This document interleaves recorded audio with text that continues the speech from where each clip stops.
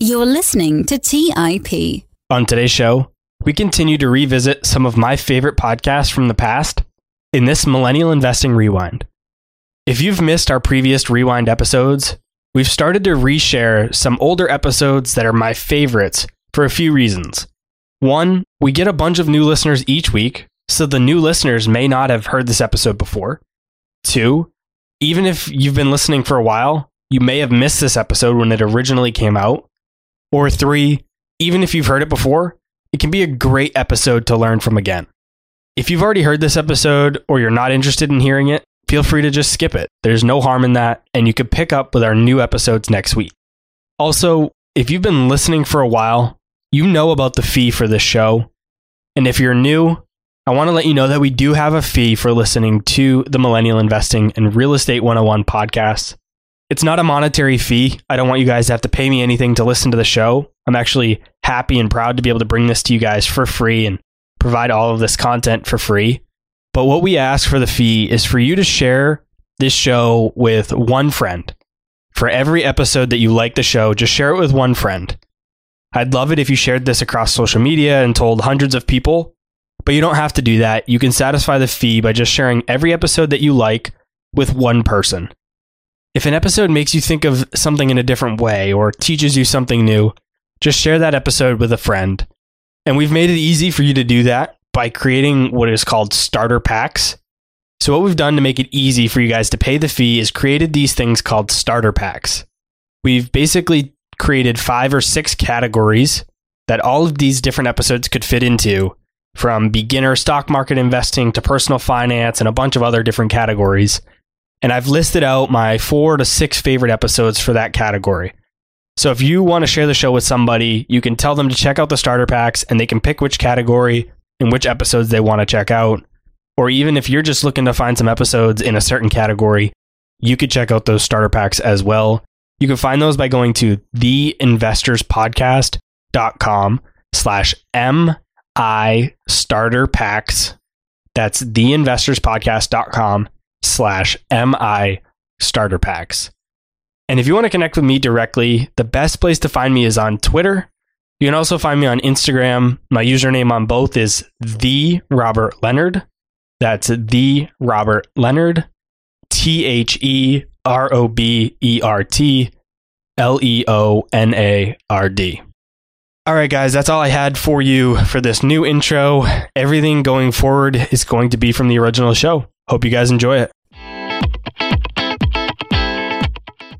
On today's show, Simon Erickson and I discuss how COVID-19 is impacting the stock market, his investing principles, how he picks stocks, and which stocks are on his watch list. Simon is the founder and CEO of 7 Investing and was previously lead advisor at The Motley Fool. You'll hear throughout the episode that we talk about the current conditions in the stock market, and we do mention exactly when we recorded this as a point of reference. It was recorded back in late March 2020, not long after things in the stock market had collapsed, but before they had really started the rise we've seen over the last few weeks. That said, the information is still very relevant. Simon is a great guest and shares a ton of fantastic information. I hope you guys enjoy this great conversation with Simon Erickson. You're listening to Millennial Investing by the Investors Podcast Network, where your host, Robert Leonard, interviews successful entrepreneurs, business leaders, and investors to help educate and inspire the millennial generation.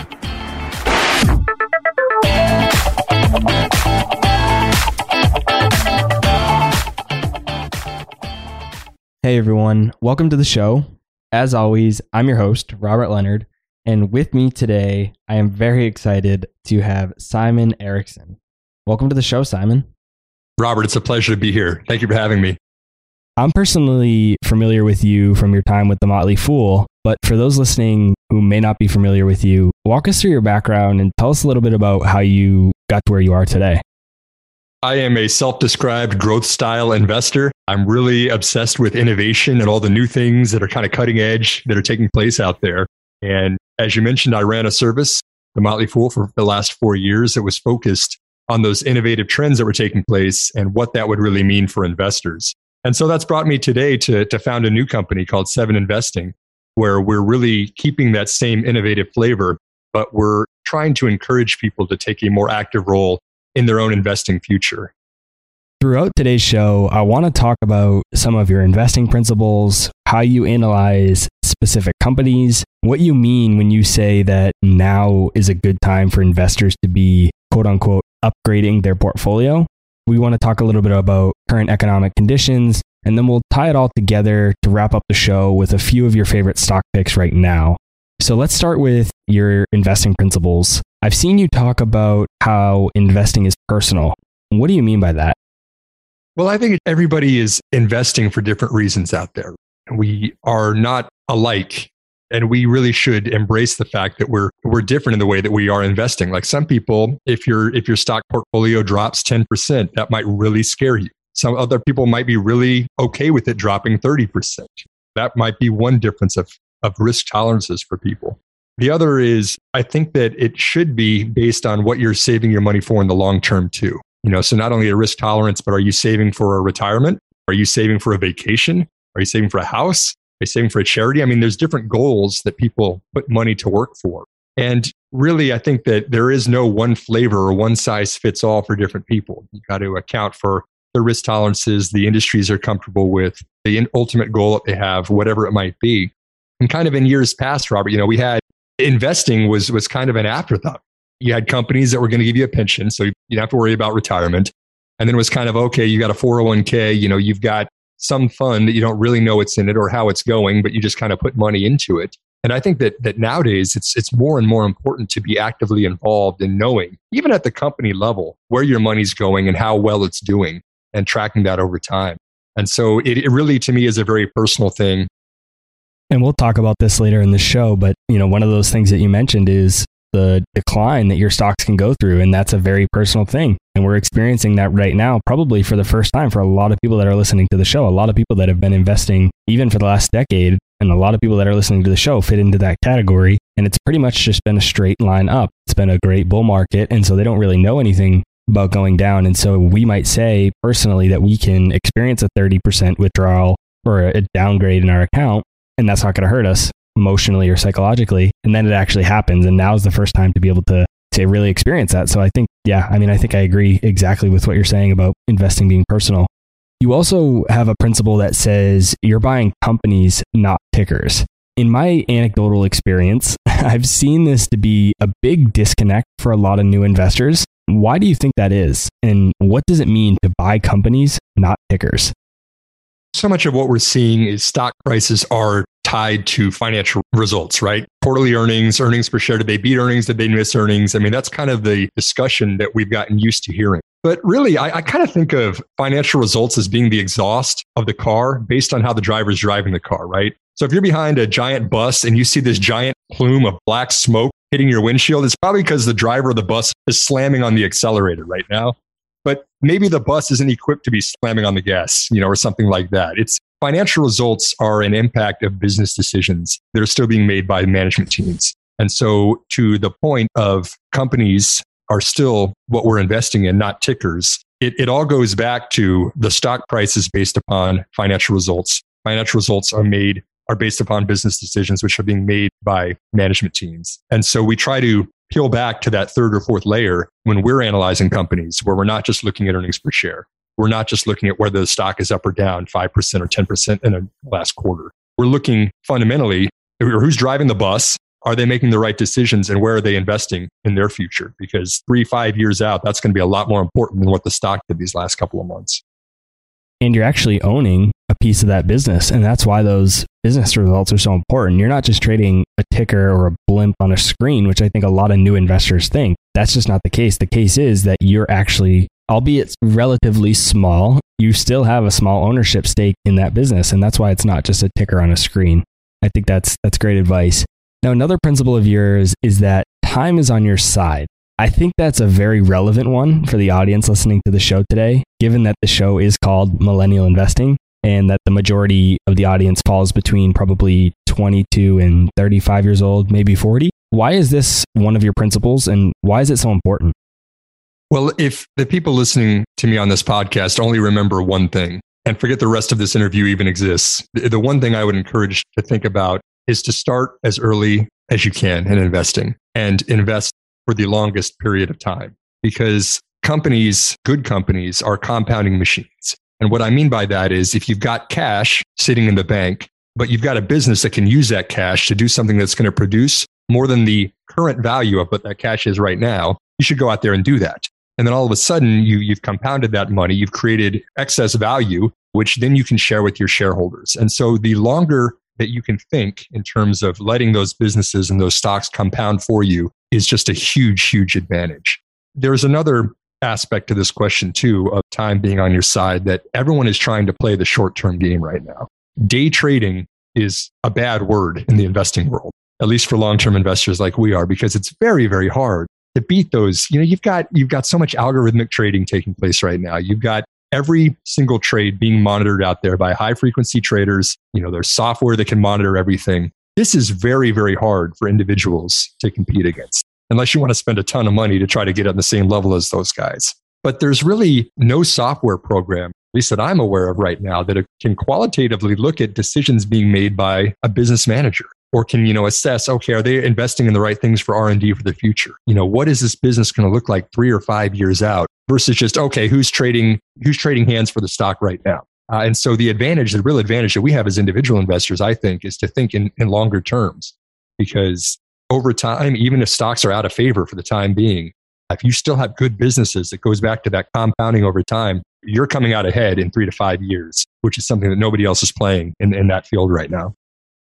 I believe it was Albert Einstein that once said, compounding is the 8th wonder of the world. And he didn't say that for no reason. And compounding can't work for you if you don't have your money in the market and you don't give it time. So when you're the age of the people listening to the show, and you and I, Simon, time is on our side as long as you let time do its thing. And what that means is you need to have your time in the market and have it invested and let it compound for you.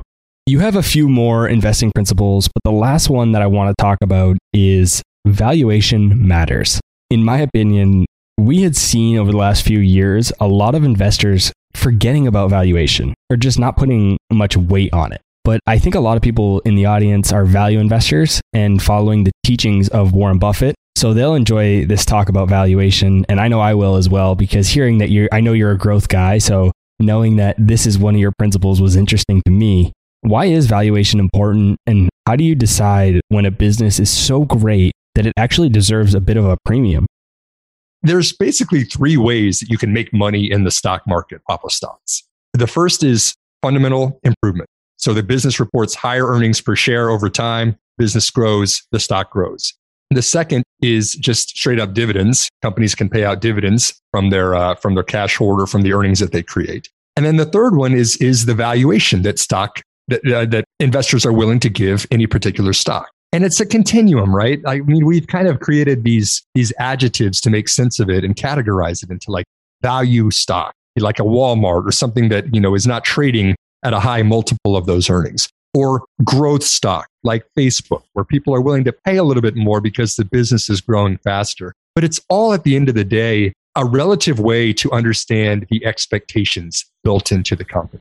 And so valuation matters because you try to look for things where there's a disconnect, either on the value side or the growth side of that continuum, that just don't look quite right? Like if we see an evaluation for Walmart that the company is being expected based on the stock price of today, that they're expecting the stock price or the company to grow at 40% a year, you'd say, wait a minute, no, that's completely out of line. Walmart's supposed to grow at GDP. It's a retailer. On the other hand, if you've got a company that's a growth, quote unquote, company that's been growing at 60, 70% a year, and people are saying the expectations are for 20% growth, even though that's a premium to a company like Walmart, it still seems like it's out of whack. And so when we say valuation matters, we don't say that by meaning, well, just buy undervalued companies or quote unquote value companies. We just really kind of mean it of what are the expectations that are kind of baked in to any current stock price, and look for the disconnects, because there's a lot of them, in my opinion, Robert, especially on the growth side of that, as you mentioned, companies that are really doing things differently, that are really innovative and doing some cool things. It's hard to value them because they don't go up in a straight line, right? Chipotle, we can kind of figure out how much sales Chipotle is going to do next year versus this year. Walmart, we can probably kind of figure it out based on past transactions. Companies that are doing stuff in quantum computing, or cloud computing or biotechnology. I mean, stuff like that is very hard to model because all of a sudden something really neat happens. And this is just shooting up, like an S curve, like a hyperbolic growth rate. And so for me, the most interesting companies to invest in, again, as a self-described growth investor, are those companies that I don't think are being modeled in a way that reflects what's really happening. But you've got to dig a little bit deeper. They're a little bit harder to understand, but the payout can be incredible if you find a couple of those in your portfolio. What you just said there highlighted two things that I want to dive a little deeper in. And one of the first things was you mentioned Walmart, and just as an example, and you mentioned that based on the current price, you can extrapolate a expected growth rate for that company or what the market is expecting the company to grow at. Dive into that a little bit for us. How can the price of a company illustrate what the market might be expecting for growth? So there's a couple different ways to do this. The fundamental way of doing investing analysis is based upon a discounted cash flow model. So if you talk to people that are really in the weeds, they're building out models of future growth rates for a company. And then after the company pays all of its operating costs, all of its material costs, all of its salaries, all of its capital expenditures, anything that it needs to run the business, it's still got cash left over at the end. That's free cash flow. And we can discount that back, depending on whatever discount rate we want to use, to the present to say, okay, that's the value of what these shares would be fairly valued at. So one way to do it is to just build out a model for every company in the stock market. Takes a lot of work, really hard to do, lots of inputs, lots of unknowns. But for companies that are easily modelable, like the Walmarts and the Chipotles, that's a really good way to value companies like that. The other completely different way of valuing companies is to kind of think about it in terms of market share and the addressable market that they're serving. And you can look at things like multiples, price to sales, price to gross margin, price to cash flow, price to earnings, whatever your flavor might be, and kind of see, is this company being valued in a way that makes sense of how fast they're growing into their market? And to do that, you can also kind of assess, okay, well, what is that market? And are they really making progress? Or is this just something that's a lot of hype that isn't really going to come true? And so it's kind of this one part science where you can really be quantitative about everything, one part art to investing where you can really be qualitative and kind of blend the two of those together, knowing that it's not an exact science and it's very, very difficult, especially when there's very complex inputs that can have a lot of variance, but they can also be extremely rewarding because that's where you see these mispricings in the market. An actual example of that is Tesla, right? I have seen a price target for Tesla that said it was worth $10 a share in the worst case scenario. I have seen a price target for Tesla that says it's worth $7,000 a share. And these are professional investors that have that kind of variance out there. It could be anywhere in between based on any of those inputs going well or badly for the company. At the end of the day, you're still taking risks in the market, but we do tend to find the disconnects where it seems like it's out of whack with reality. And the reality with Tesla is that it's probably somewhere in between those two, although some would argue it's also zero. So that could be a possibility. But I'm willing to say it's between $10 and $7,000. I'll go on record and say it's worth somewhere between those. Although I'm no expert on Tesla by any means, I would probably bet in that range as well.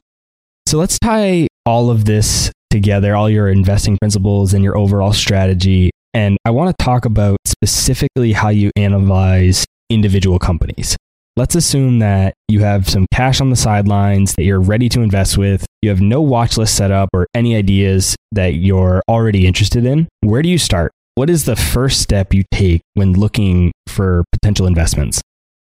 So there's 100 different ways to answer that question. Again, back to the different styles of investing. But for me personally, I've always been a guy that's gone out and gone to conferences, talked with people that are a heck of a lot smarter than I am, try to figure out what's going on in the market, because there's really some big changes taking place. And from there, after I kind of understand those changes, I say, okay, where's the money going to be and which companies are going to take advantage of that and capitalize? And are they making the right decisions? Good management team, all that kind of stuff is important too. But at the end of the day, you want to look for markets that are growing, that can afford to grow, and are willing to take on smaller companies that are able to take part of that share. I kind of start at a higher level. Where are the biggest changes taking place? I see some big changes taking place in medicine, healthcare right now. It's becoming much more objective, where people are looking at data versus just subjectively treating symptoms and conditions. We're seeing genomics, getting right down to the DNA level of how we're built as human beings to treat conditions way in advance and proactively. I see a huge market in content that's being delivered, where it's not just in these structured and bundled cable subscriptions anymore. We're now splitting that up into streaming. And what is that going to mean now that everybody's got Hulu and Cheddar and their Fox app and whatever else it is you can watch a la carte rather than paying a set amount for the cable bill every month? I think that's going to be a huge trend that's going. Cloud computing, artificial intelligence, biotechnology. I mean, stuff like this that's just changing everything that we knew. Sometimes $50 billion, sometimes $100 billion markets. Value finds a way to emerge over time. And the innovators out there, the companies that are doing things differently, have a lot to gain if they're in the right market with the right solutions. And so I always start at the top and say, what's going on in the market? Let's take a quick break and hear from today's sponsors. Hey guys, about a year and a half ago, my wife and I got married, and one of the most stressful parts of our relationship has been trying to join our finances together. We all know that money issues are a leading cause of divorce, but Monarch, the top-rated personal finance app, has built-in collaboration features so that you can invite your partner at no extra cost. Together, you can see all your finances, collaborate on your budget, and get insights on your cash flow and recurring transactions. It's the easiest way to manage your household finances. Unlike other personal finance apps that we tried, Monarch's simple, intuitive design makes it so easy to set up, customize, and use. Monarch is obsessed with constantly improving the product, and they release updates every 2 weeks and allow customers to submit suggestions, vote on requested features, and view the product roadmap. Most importantly, they never sell your data to third parties or show you ads. After trying out Monarch for myself, my wife and I understand why it's the top-rated personal finance app. And right now, listeners on this show will get an extended 30-day free trial when you go to monarchmoney.com/MI. That's monarchmoney.com/MI for your extended 30-day free trial. Go to monarchmoney.com/MI for an extended 30-day free trial. Do you guys ever feel overwhelmed with all that's going on in the markets and feel like you just can't keep up with the day-to-day news headlines? Today's show sponsor, Yahoo Finance, is my go-to solution to keeping up with today's top news and stay informed with what is happening globally.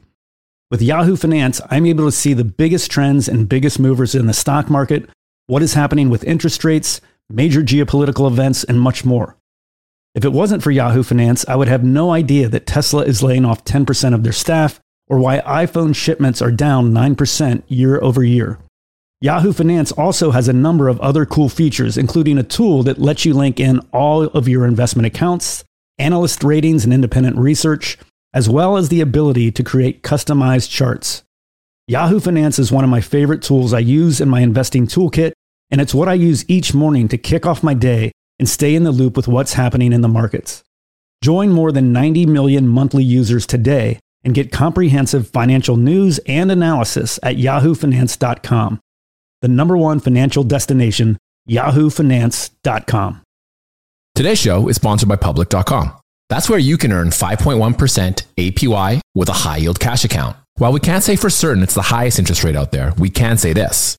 It's a higher rate than Robinhood, a higher rate than SoFi, a higher rate than Marcus, a higher rate than Wealthfront, a higher rate than Betterment, frankly, a higher rate than Capital One, a higher rate than Ally, a higher rate than Barclays, a way higher rate than Bank of America and Chase, a higher rate than Citi, Wells Fargo, Discover, and it's a higher rate than American Express too.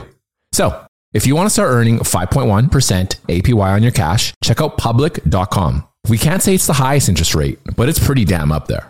This is a paid endorsement for Public Investing, 5.1% APY as of March 26, 2024, and is subject to change.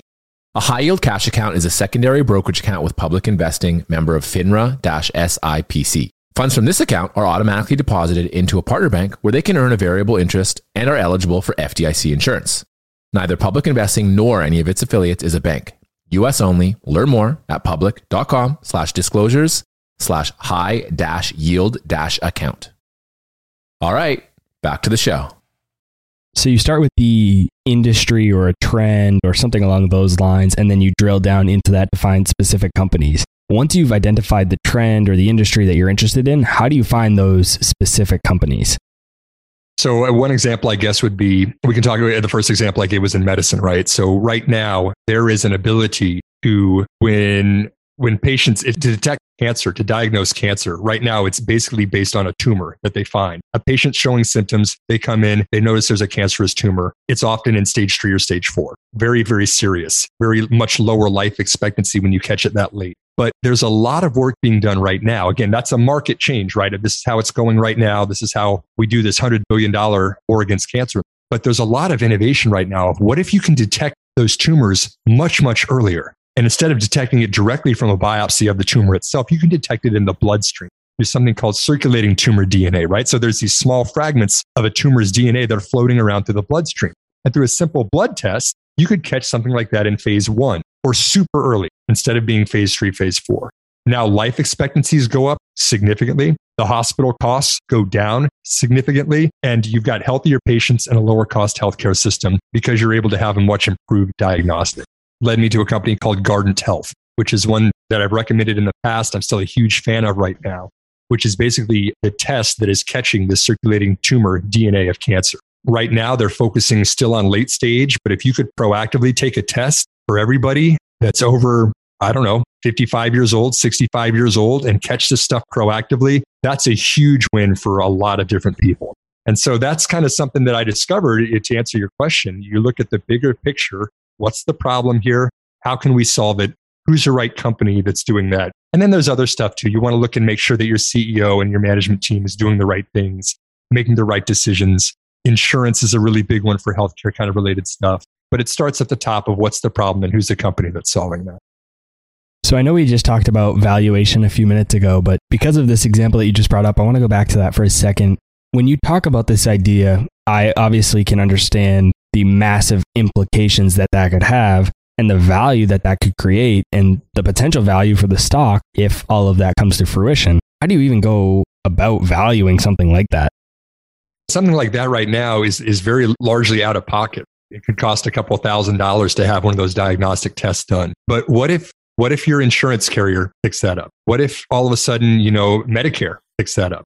All of a sudden, you're not talking about a 5x increase right there. You're talking about 100, maybe 1,000x increase. And so that's one of those exponential growths that we're talking about. Something like that would be an event that would really have an implication. Same thing with biotechnology, right? Look at drugs. We've got a lot of companies right now that are kind of early stage biotech companies. A lot of neat, really, really neat stuff going on too. And there's some really cool stuff going on in life sciences. CRISPR is allowing for gene editing. Maybe some of the audience has heard about kind of this stuff. CAR-T is another way where we can edit parts of the genome, make drugs that are more personally fit for certain patients. Things like this, again, are very hard to model with current valuations because you're either betting it's going to work or it's not going to work. It's very hard to have a middle ground. Okay, is a drug going to get approved or is it not going to get approved? Well, you kind of can build out decision trees and things like that. But if it works and if this succeeds, that's a huge win for the valuation. And that's why you see these pops. And I mean, it's not as dramatic as biotech everywhere out there, but there is a lot of that in technology where you've got small companies that get a hit with some big companies really quickly. Software as a service is something that we've been talking about quite a bit lately because there's very low startup costs other than R&D, and acquisition of new customers. I mean, building things in the cloud is so much less expensive than it used to be to develop software. So all of a sudden you've got 90% gross margins. You get some big customers on board that are adding thousands of seats at large corporations. Boom, you're set. You're a small company that gets a big win with a really big corporation. And now every other corporation that there's a competitor that wants to do what that company is doing. I mean, you can see things like that become what we've kind of called multi-baggers. They're worth 100% or more of their current value in a very short period of time. Put a couple of those in a portfolio that can forgive a lot of other mistakes, or even if not mistakes, other bets that you're making in growth style investing. And the math still works out that you're making really good money over the long term. This whole piece of the conversation brings me back to what we talked about earlier of it being personal. Someone who's taking this type of approach and making bets on these types of companies needs to understand how they think about this and how they'll feel if that company goes to zero and another company that they bet on went 2x, 3x. They need to understand if they're emotionally okay with that, if that's a strategy that fits them well. So I just wanted to mention that because this is a strategy that can definitely work if it's right for you, but it has to be right for you. For me, it's not necessarily right. I'm more of a value guy, but I know a lot of people have done very well with it. And I think it is a good strategy for a lot of people. I don't think there's anything wrong with the strategy itself. It's, again, just personal, and you need to make sure that it aligns with you. It's actually a caution. Growth style investing is kind of exciting, right? You're looking at some cutting edge stuff. Everyone kind of wants to see what the future is going. It's really kind of a fun thing to talk about. But there are some pitfalls for it too that I do want to caution people that for every Netflix, for every Amazon, for every company out there that's really been a big winner in the stock market, there are a lot that don't work out too. And so just investing in a company because you see headlines about it or you're excited about the future isn't the right way to think about it. And the higher risk, yes, it means higher reward, but it also means higher percentage chance of not being rewarding too, right? I mean, you can have companies go bankrupt if their trial doesn't pass in biotech. You can have companies that spend all their money on developing a software and then nobody wants to buy it because, it wasn't the right time, whatever it is. And so we never, back to the being personal thing, we never encourage anybody to go all in on any one company. You have to balance that and take small bets you can add to over time. There's plenty of time in investing. It's a long-term game. This is a years-long, decades-long game. Don't feel the rush or the fear of missing out to just go put all of your money on the greatest new pot stock you heard about, from your uncle last week. There's nothing wrong with taking high-risk bets, but there's also pitfalls that I would caution against of getting too excited without really seeing a long-term progress from the company you're investing. So we've identified some trends in some industries first, and then we decided that we look into specific companies in those trends. So now we have a list of companies that we're interested in. Where do we go from here? Do you dive into the company's 10Ks? Do you look at their financial statements? Do you look at their annual report? Maybe you look into the management team? Yes to all of the above. Those are all excellent things for investors to do. I would encourage everything that you just mentioned. Definitely look through the 10K, the annual report. I also look at the proxy. Every year, a company puts out what's called a proxy, which explains who owns the company, who owns what percentage of shares of that company, and how the management team is getting paid. So every publicly traded company has an executive compensation plan that's been approved by shareholders, explains what metrics they need to hit to get paid on certain things. We want to see companies that are not only growing the top line in sales, but they're also growing the bottom line, in profits, or even better cash flows, or even better return on invested capital. I mean, you want to see stuff that, again, like we were talking about, discounted cash flows. We want to see something that's accruing for the good of investors rather than just growing at the top line.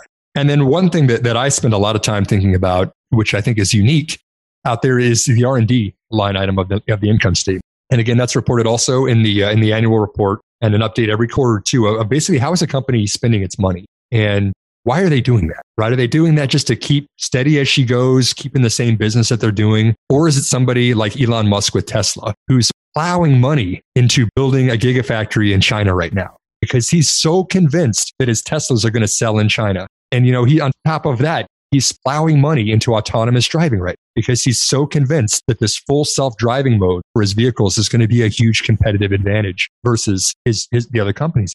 And so, think what you want of Tesla. Some people are very bearish. Some people are very bullish. Some people think Elon Musk is brilliant. Other people don't. They have a different adjective to describe him. But you think about those kind of things. And Tesla could just look like the same car company it is today, where it's churning out 400,000 vehicles a year. It's got the Model 3. It could be banking all of that money that it's making, but it's not. Elon is plowing that aggressively into new ventures. And the art part of investing is figuring out what does that mean? Is that going to be worth it? Or is he lighting money on fire and we're all going to lose a lot of money from this?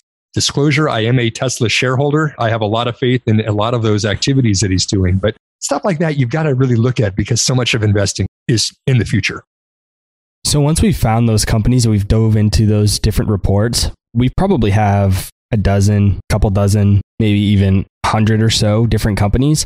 Where do you specifically look first to maybe eliminate some companies right off the bat? Because in reality, with all of those different companies to analyze, nobody has, people just don't have enough time for that unless they're a full-time investor. And then even then, they might not have time. So where do you look first after you've identified the trend in the industry and then you have a list of companies? Where do you look first to eliminate the companies right off the bat so that you could dive into the ones that are more promising? The first one that would be a kind of a deal breaker is just a management team that you don't have faith in, right? Even if you've got a great trend, a great market, a lot of money at stake, if you can't trust the management to make the right decisions, deal breaker. You want to look for a management team that has successfully led a company in the past, or at least has relative experience that's directly applicable. There's a lot of companies out there that are in the right place at the right time, and they're never going to make any shareholder value for you. So it can go both ways. Even if you have a great market, if you don't have a great management team, you're not taking full advantage of that. And then the second thing that this is something I would encourage all investors to do, is come up with specific metrics that are very important for that company. And the more specific and company specific, the better. And it doesn't have to be revenue growth or earnings growth or stuff like that institutions tend to get overly obsessed with. For Tesla, it could be the error rate of their self-driving cars, right? Are they significantly safer in terms of errors per, 1,000 miles driven or whatever you want to look at? Are they safer than the other cars that are being developed? And that's going to win over the regulators. And then all of a sudden, they're going to be allowed to be in states that other places aren't. And you're going to have available for more production, more deliveries, and more purchases. Or China. I mean, are they selling the cars in China? Is the Gigafactory paying off? That's something Tesla specific that you could see would be very important. And then you can start getting a feel for, okay, are these companies performing where it matters? And if you can answer those questions, you're ahead of 98% of the investing world out there, because you're thinking at a higher level about what really matters for this company to produce meaningful cash flows for its shareholders. And if you are dissecting the company's annual report, the company's quarterly results, all of those things that we talked about before, it really gives you a huge advantage, especially if you're investing for the long term. That reminds me of a book I once read called Measure What Matters. And it's all about developing KPIs for your business and really measuring, what matters for that specific business, and not worrying about different metrics, different KPIs that matter for other businesses. If it doesn't matter for your business, then you don't need to focus on it. And it's the same for what you just said, is look at the business that you're considering analyzing, make your own KPIs, and then track those and see how business is doing. And what's great about that is you can unlock a lot of value there if you notice something in your KPIs that maybe someone else doesn't, because a lot of people are valuing companies or analyzing companies based on traditional metrics, like you mentioned, that Wall Street is obsessed with. So if you can find the right KPIs to analyze a company that might be a little bit under the radar, but it really is a key indicator as to how that company is going to perform, you can unlock a lot of value.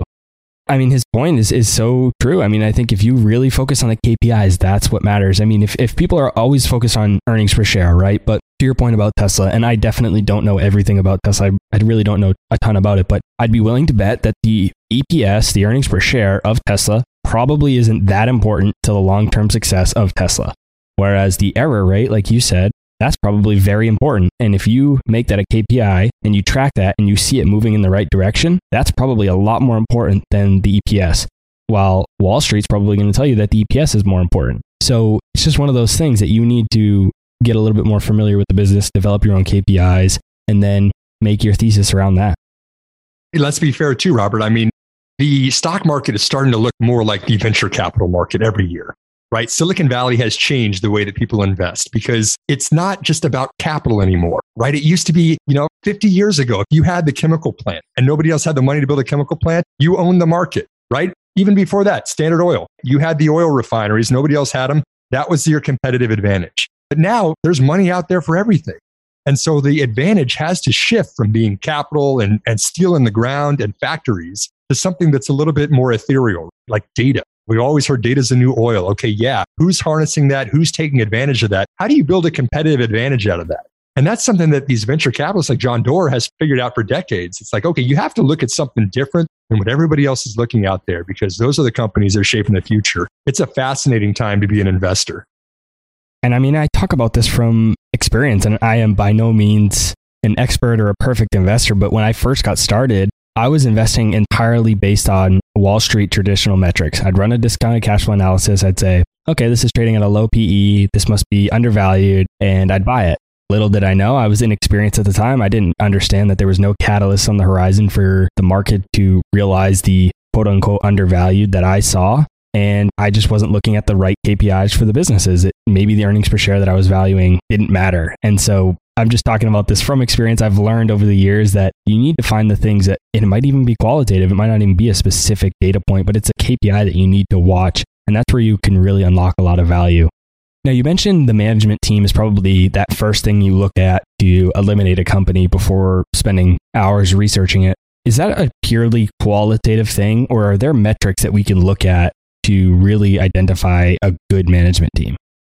I think it is mostly qualitative. You can have some metrics that are spelled out that are a little bit those are harder numbers that are written into the comp plan that they have. Or if they are saying, even better, if they're saying on the conference calls, here's the internal metrics that we are holding ourselves accountable to. I mean, that's something that's a little bit more quantitative, but management is such a, back to the art versus science, is such an art thing. Are they being upfront with you about things that are going on out there? Starbucks' CEO got right ahead of this coronavirus thing and said, hey, this is what's going on out there. We're significantly reducing our 2020 guidance, before almost any other company was saying anything, right? They were ahead of the game, and the stock took a hit for that. But you've got to applaud a management team that's willing to go out there on record and say something. Acquisitions are notoriously overly bullish. People get too excited about buying a company and bringing them in, talking about these financial synergies and all this kind of stuff. But you have to have an objective look to those. And some management teams do that and other management teams don't. One company I really like right now is a company called Broadcom, because their CEO is objective to the max about making acquisitions.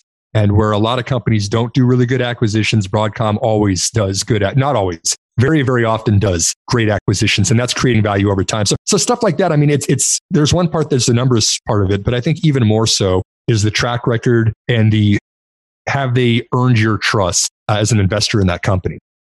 Let's take a quick break and hear from today's sponsors. Hey guys, the Range Rover Sport leads by example. It's got powerful on-road performance and commanding all-terrain capability, and combines assertive on-road performance with the signature Range Rover refinement that you'd expect. The third-generation Range Rover Sport is the most desirable, advanced, and dynamically capable one yet, and redefines sporting luxury. It's got advanced cabin technologies such as active noise cancellation and cabin air purification, which offer new levels of comfort and refinement. The purposeful cockpit-like driving position sets the tone for a focused interior that promotes exhilarating driver engagement. Award-winning Pivi Pro infotainment is at the heart of the experience and provides intuitive control of the vehicle systems. You can also enjoy a dynamic drive in total comfort with optional 22-way adjustable, heated and ventilated electric memory front seats with massage function. Design your Range Rover Sport at LandRoverUSA.com. That's LandRoverUSA.com. Today's show is sponsored by Public.com. That's where you can earn 5.1% APY with a high-yield cash account. While we can't say for certain it's the highest interest rate out there, we can say this. It's a higher rate than Robinhood, a higher rate than SoFi, a higher rate than Marcus, a higher rate than Wealthfront, a higher rate than Betterment, frankly, a higher rate than Capital One, a higher rate than Ally, a higher rate than Barclays, a way higher rate than Bank of America and Chase, a higher rate than Citi, Wells Fargo, Discover, and it's a higher rate than American Express too. So, if you want to start earning 5.1% APY on your cash, check out Public.com. We can't say it's the highest interest rate, but it's pretty damn up there. This is a paid endorsement for Public Investing, 5.1% APY as of March 26, 2024, and is subject to change. A high-yield cash account is a secondary brokerage account with Public Investing, member of FINRA-SIPC. Funds from this account are automatically deposited into a partner bank where they can earn a variable interest and are eligible for FDIC insurance. Neither Public Investing nor any of its affiliates is a bank. US only. Learn more at public.com/disclosures/high-yield-account. Hey guys, when it comes to financial advice, you've got to trust the source. It's why you listen to this podcast. When I'm looking to upgrade my wallet, I turn to NerdWallet. Their expert team of nerds dives into the details to help you find smarter financial products. Before NerdWallet, I'd pay for vacations with whatever credit card was in my wallet. But I was missing out on miles I didn't even know I was leaving on the table. Now I've got a new card with more miles and more upgrades. What could future you do with more travel rewards? A hotel upgrade? Lounge access? A free flight to a bucket list destination? Wherever you go next, make it happen with a smarter travel credit card. Don't wait to make smart financial decisions. Compare and find smarter credit cards, savings accounts, and much more today at nerdwallet.com. NerdWallet, finance smarter. Check out nerdwallet.com and start making smarter financial decisions. As with all cards, credit is subject to lender approval and terms apply. All right, back to the show.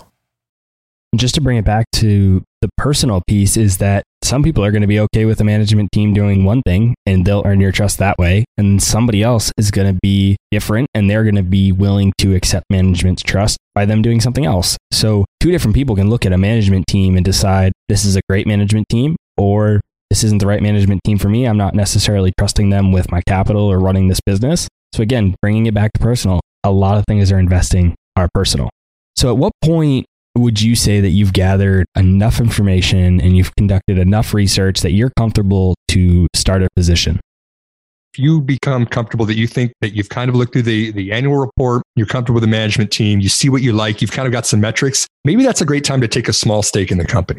Don't back the truck up and say, oh, okay, I read the 10K. Here's my life savings. I'm putting it all into one company. I mean, that's basically like going to Vegas, right? You have the same odds at something like that. But if you do it a little bit more measured in an approach where you say, okay, I like what I see. Maybe I put it in a really small position. Could just be $100. You can buy fractional shares in the market now. And then nobody's charging commissions anymore. So there's really, you can buy Amazon, which is trading for several thousands of dollars a share. You can buy $10 worth of Amazon right now if you wanted to, just to get you some skin in the game, to see an actual number attached to it and see how that's doing over time. And then what I like to do is personally add to positions that I see doing well a second time, a third time, a fourth time, whatever it might be, until I reach a certain maximum amount that I want to invest in a company. And so that gets me started by saying, okay, I see what I like. Here's a little bit of money. And then just like so many venture capitalists do out there, they have a second series, third series, whatever, that if they like where the company is going, they'll invest more money over time. You can do the same thing as an individual investor. If you like everything that you see that the company's doing, you can buy more and more of its stock over time. Yeah, I like that point that you mentioned about no trading commissions, because that's made an impact on how I invest. I would analyze a company for a little bit, not be sure whether I wanted to invest in it or not, and I'd add it to a watch list. The problem with that is I wouldn't necessarily always remember to go back to the watch list. I'm not a full-time investor, so sometimes it would kind of fall to the back burner and I would forget to look at it, or I'd forget what I researched before, and I just didn't have the skin in the game, so I wasn't super interested in doing the due diligence I needed to invest in that company. But now, because I have no trading commissions, I can buy one share, or I can buy even a fraction of a share just to get that in my portfolio. Now I'm looking at it every time I check my portfolio. I know it's there. I have skin in the game. And now I really put in the effort to do the due diligence and read all of the different reports that I need to, do the research I need to be comfortable with that company. And then at that point, I can either sell the stock because I decided my initial thesis that I thought that was relatively surface level wasn't true, or maybe I double down on it because I decide that it was true and this really is a good thesis. And then I add more to it and grow into my position, just like you said.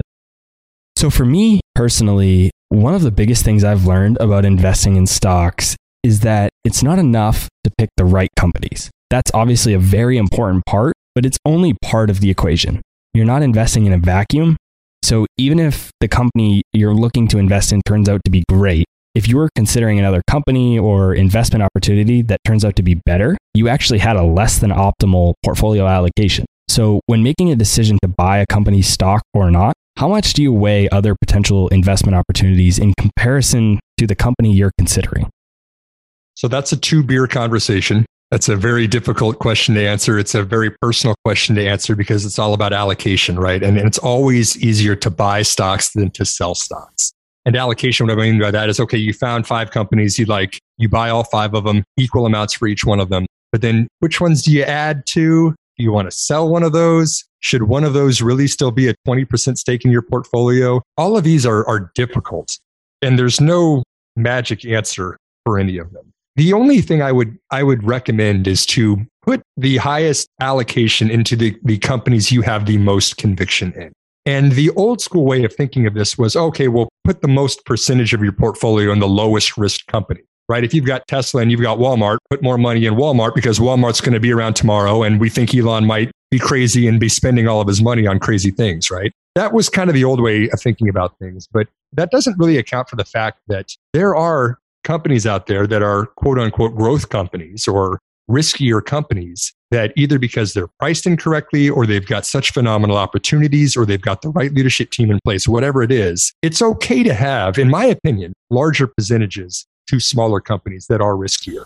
But I mean, back to the question though, it's all personal. It's all opportunity costs. As an investor, you've got to always be thinking in terms of, okay, this isn't just one company I like anymore. Now I'm investing in 10 companies and 20 companies and 50 companies or whatever it is. That will influence the overall returns of your portfolio. And you want to maximize your returns, not necessarily just invest in low risk stocks. At least for me personally, I'm always thinking about it in terms of opportunity costs, and I balance my allocation. And I'm not afraid to take a 20% stake in a company, even as a risky growth style investment, if I really believe in its future. I bring that up because I feel the same way. I think it's so important. And recently, over the last couple of years, it's one of the things that I've really been focusing on with my investing is that opportunity cost. Because when I was first starting, I'd run my discounted cash flow. It would look good. I'd buy it. And then in a month, I'd want to buy another company because that looked even better, but I'd have no cash left. And so then I might have to sell that other company, but I didn't give it time for my thesis to play out. So maybe I had a loss. And so then I had to sell that for a loss to buy this other company. And it just didn't seem like the optimal way to invest. And so I started to do some research into that. I started to read a lot about this opportunity cost idea. And it's been even more prevalent lately with this market decline because we have a Facebook group where people that are part of the community that enjoy the podcast go, and we all talk about stocks, real estate investing, all kinds of different investing topics. And a lot of people have been pitching Carnival Cruise Lines. And I said to almost every person, I said, that might be the right investment for you and it might do great. But for me, that opportunity cost of what that would do versus what I could invest that money in, it just isn't right. For me, I'm a very big bull on MasterCard. And so I tell these people, I said, could I invest that money in Carnival Cruise Lines or could I put that in MasterCard? And so when I think about those two things, it's the opportunity cost. Maybe Carnival Cruise Lines, which is ticker CCL, would turn out to be great. But for me, that opportunity cost, I'd rather have that in MasterCard. And so that's really the reason as to why I wanted to ask that tough question of you. And it's a great question too. And I mean, it goes back to being personal again, right? There's no right or wrong way to be an investor, right? I mean, at the end of the day, if you're investing in a lower risk company that is paying out most of its money as dividends, where it just says, okay, we don't want to spend all of our money on growth. We don't want to build a gigafactory in Shanghai. We want to distribute it out as cash to you as a dividend. There is nothing wrong with that. You can sleep very well at night just saying, hey, every 3 months, I'm getting a dividend check from this company. You know, at the end of the year is adding up to maybe 4 or 5%. I mean, think about a company like Lowe's, right? Lowe's has very mature operations, home improvement, great. They've got a reliable customer base, great. They don't need to go out and build 10,000 more stores. So they say, okay, we made a lot of money this year. We're going to give it back to you as a dividend. This is an income investment. Now, Lowe's is not going to shoot to the moon because it just, at least how the business is built today, it's not going to increase, at least we don't think, 400% in the next year. But are you comfortable getting dividends because that's a lower risk thing that makes you feel good as an investor? There's nothing wrong with that at all. That's a great strategy that if you start taking those dividends, reinvesting them over time and buying more stock that's then paying you more dividends, you add that up over 10 years. I mean, we're talking to millennials on this podcast. 10, 20 years of a company like that can be worth a fortune when you start pulling money out of that investment. And so there's different styles. You don't always have to shoot for the moon. There's a lot of excitement in growth companies, but there's also a lot of excitement in making a lot of money on a steady growing company too. Yeah, believe it or not, I've actually seen a lot of millennials recently take an interest in dividend investing. I've seen on YouTube and just across different social media platforms, I've seen a lot of millennials be interested in dividend paying stocks. It's really interesting to me. I think that's because of the rise in financial freedom and the FIRE movement, which is financial independence, retire early, and dividends play into that. So I think that's a big component of it, but it's interesting to see that trend. Now, a part of this conversation, it goes very well with is I've seen you talk about upgrading your portfolio, and I find it to be a very interesting concept. So I want to talk about that a little bit. Tell us what you mean by this and why it's important for investors to consider. So, I mean, bottom line, right now, everything on sale. I mean, the market is down, 25% in the last, I believe, month. Don't quote me on that, but the S&P is down definitely over 20% in the last month. So you've got really high quality companies that are selling at a discount from where they were a month. And so the idea is, rather than be paralyzed and say, okay, I'm not buying anything. I've already invested all my money. I don't have any cash. I don't want to invest any more money into the stock market. There is nothing wrong with selling positions that have decreased in value if you can buy something else that has also decreased in value that you think is a better opportunity. And so the question becomes then of how do you define quality? Is it a cultural advantage that they have, the decision-making process that they're doing better? Is it regulations? Is it growth of the market that they're taking advantage of? I mean, you've got a zillion different metrics and things that you can look at, but I have been taking advantage this past month to, even though they've decreased in value during the past 30 days, selling some of those, what I consider lower quality companies, to buy what I also qualitatively are thinking of higher quality companies. And I think that in the long term, you want to look for quality, and that's gonna pay off. So we've alluded to it a few times, and we probably couldn't record a podcast episode right now, which is March 24th, 2020, without at least mentioning the current environment that we're in, which is the stock market crash of 2020, some people are calling it, and the COVID-19, also known as the coronavirus. How has this impacted the investing landscape? What long-term impact do you see this having on stocks? So this is a great question, because every crisis brings opportunities with it. Every time something really bad happens to the economy, there's a permanent change that happens. 2001, .com bubble bursts. All of a sudden, every company that was really overvalued based on the web traffic and the advertising that it was attracting had to rethink things and say, okay, we need to be focusing on more predictable cash flows. They start shifting to being subscription-based instead of advertising-based. 2008, same thing happens, financial crisis, right? Weak internal controls for a lot of financial institutions. They said, we got to look at some different data. We got to make better loans. And so you start seeing these alternative lenders popping up. This new fintech movement, which one of the guys on my team, Matt Cochran, is really looking at fintech companies right now. Incredible opportunity, because companies are starting to realize we got to get smarter about making better loans all across financial services. In my opinion, Robert, coronavirus crisis is going to accelerate the shift of things that are not already being done on the internet to being done on the internet. We already know Amazon's an awesome company, but it doesn't have everybody in the world buying from Amazon. And if you weren't buying online for retail, you're doing it this last month, right? You're on lockdown at your home. You're not going to the bricks and mortar retailers anymore. You're having to learn about this crazy thing called the internet, where you can buy things through e-commerce. So that's going to be a huge jump in that. And the other big change is going to be, in my opinion, that healthcare is going to start moving online. We are seeing a spike that our hospital system cannot handle right now. There are too many patients going in. It's craziness in the hospitals. I've got some buddies who are doctors. They say it's very overwhelming right now. And so there has to be a way that patients can get diagnosed for simple conditions that are not life-threatening at home. You can do that over telehealth. You can do consultations with doctors over the internet now. And it has to be an easier way to get low-cost healthcare and drugs to them too. And so we're starting to see pharmacies where you can actually go into minute clinics. If you've seen minute clinics, you can actually go to grocery stores, CVS stores, things like this, and get checked out for simple conditions and get prescriptions written right there. There has to be a lower-cost healthcare system that's more available to where people are, rather than just jamming everybody into the hospital. Yeah, I am a big fan of the fintech movement myself. 3 of my 5 biggest positions are in the fintech space. I'm a huge fan of that. A lot of my background is in financial services. I understand that. It's in my circle of competency really well. So it's an area I really like. And then to your point about things going online, I completely agree. I see it the same way. I've heard a lot of my company was already that I work for full-time outside of the podcast was already pretty progressive in terms of using technology. But we've even been talking about how this is going to change our business and how we can do X, Y, and Z online now going forward when we hadn't done it before. Not because we couldn't, just because we never, why change something that was working? We never thought we needed to. And so now going forward, that's going to be a big change. And then to your point about the health, I agree with that as well. I was a shareholder of Teladoc. I had the same kind of thesis a while ago. Unfortunately, I owned it around 50s and I sold it around, I think it was around 70s or 80s. If you look at the stock today, I believe it's up around 130, 140. So a little premature selling on my side, but I definitely do agree that trend is going that way. So in a time where there is so much volatility and so much concern, both economically and from a public health perspective, how are you approaching investing at a time where we're experiencing a black swan event? I've been buying stocks even as they've been decreasing. I've been seeing them fall 10% right after I buy them, which generally when I buy a stock, over the next 10 minutes, it drops 10%. I guess it's a curse. I don't know. Maybe and it used to be that a 10% move in a single day was a big deal. Do you remember when that was a big deal? It's not a big deal anymore to see a stock increase or decrease in value in 10%. It's crazy times. But I mean, at the end of the day, it doesn't bother me.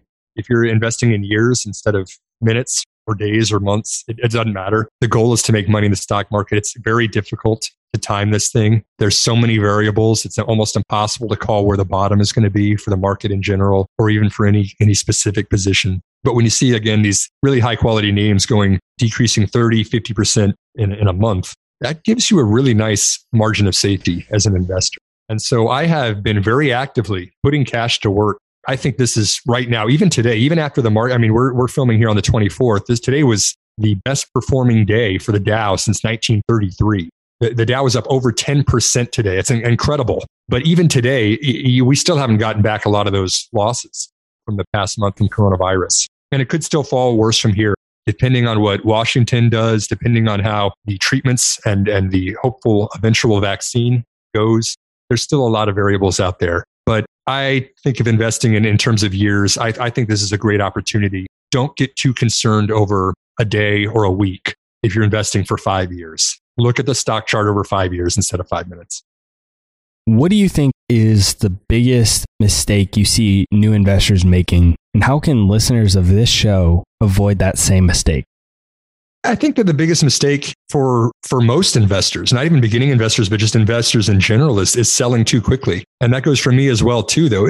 There were stocks I was buying in 2008, which was the last really big crisis we had, that I thought I was the king of the world because I got 100% return on it. I was like, oh man, this is great. This company that I bought, it doubled in price. I got to sell. I got to take my gains in, right? And then you see it go on 200%, 300%, 400% gain. And you say, man, how much money did I leave on the table? I got so excited about selling something for a gain that I lost track of the long-term focus I told myself that I needed to have.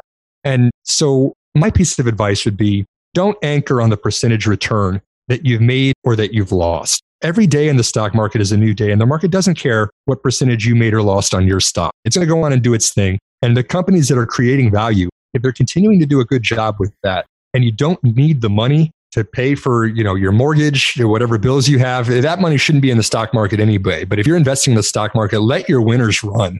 Don't be fixed on getting too excited about a double of a stock. Selling is very hard. It's much harder than buying. But my one piece of advice would only sell if there's something you really don't like, rather than just you get excited about the amount of money. It's funny that you mentioned that, and it's actually very timely for me because I bought a small position in Zoom not that long ago. It's up over 100%, 120%, I think, in a relatively short period of time. Now I'm grappling with that exact dynamic that you just mentioned of it's up 100%, over 100%, it's doubled. Now what do I do? Do I sell it, take my gains into something else, or do I continue to let it run? I think I'm going to fall on the side of exactly what you mentioned. I'm just going to continue to let it run. I like the company. I still believe in the thesis. I'm just going to continue to let it run from here. There hasn't been a material change. What is a common piece of advice that you hear experts giving, whether it be on social media, just generally across the internet, that you don't necessarily think is great advice? And how would you make it into good advice? Well, the first thing is turn the other direction and run. If you ever hear anybody say the trend is your friend, right? I mean, we spend way too much time looking at stuff like that. And that's not fundamental stock market analysis, in my opinion. The second thing is I think there's this kind of conventional wisdom that when the market is falling, you're supposed to be more conservative, right? Like, oh, the stock market's going down, sell all your stocks and go to cash, or, double down on value stocks or conservative stocks. I don't really agree with that. I think that when the market falls, there's a lot more opportunities that can still be growth style investing. And if you look at the returns, I mean, beta, as you know, in financial services, this is a great way to kind of measure how much a company is going to, or how much a stock is going to return based on the broader market. When things go badly, smaller growth companies that are riskier tend to get hammered, right? They sell off like crazy. But then when things turn around, they also tend to have really good returns. There are more people, they have thinner trading volumes, there are less people in them, lower market caps for a variety of reasons. And so the adage of go conservative and put all your money in cash during a downturn kind of defeats the mathematics of that, right? You want to be going for the opportunities when there's a market downturn. It's a huge opportunity for you as an investor, especially an individual investor when there's a lot of money in funds that they don't want to be taking those calls from clients saying, oh, why are you putting me in growth style investment? Why are you buying these small market cap companies? I want all my money in cash right now. I mean, you don't have those same kind of rules. So my advice would be take every crisis as an opportunity to be a long-term investor.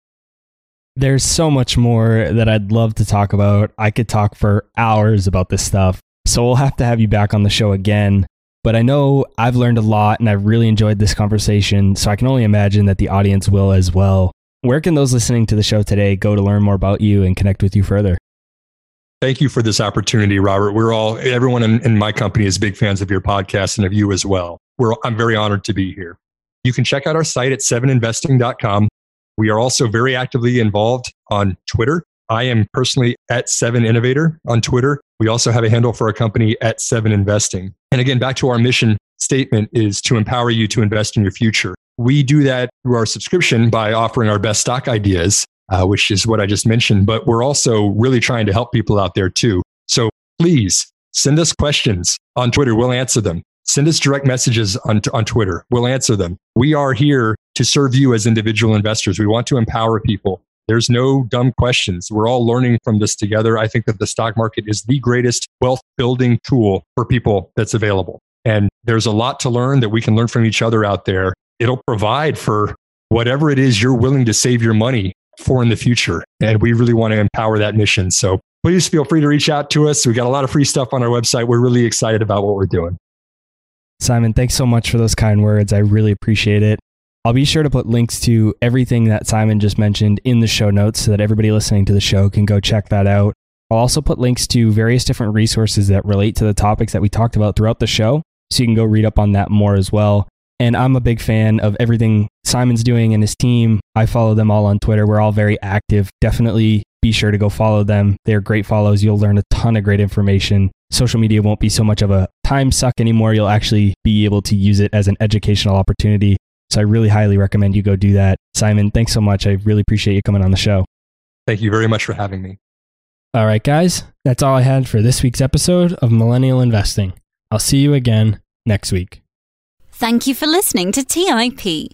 To access our show notes, courses, or forums, go to theinvestorspodcast.com. This show is for entertainment purposes only. Before making any decisions, consult a professional. This show is copyrighted by the Investors Podcast Network. Written permissions must be granted before syndication or rebroadcasting.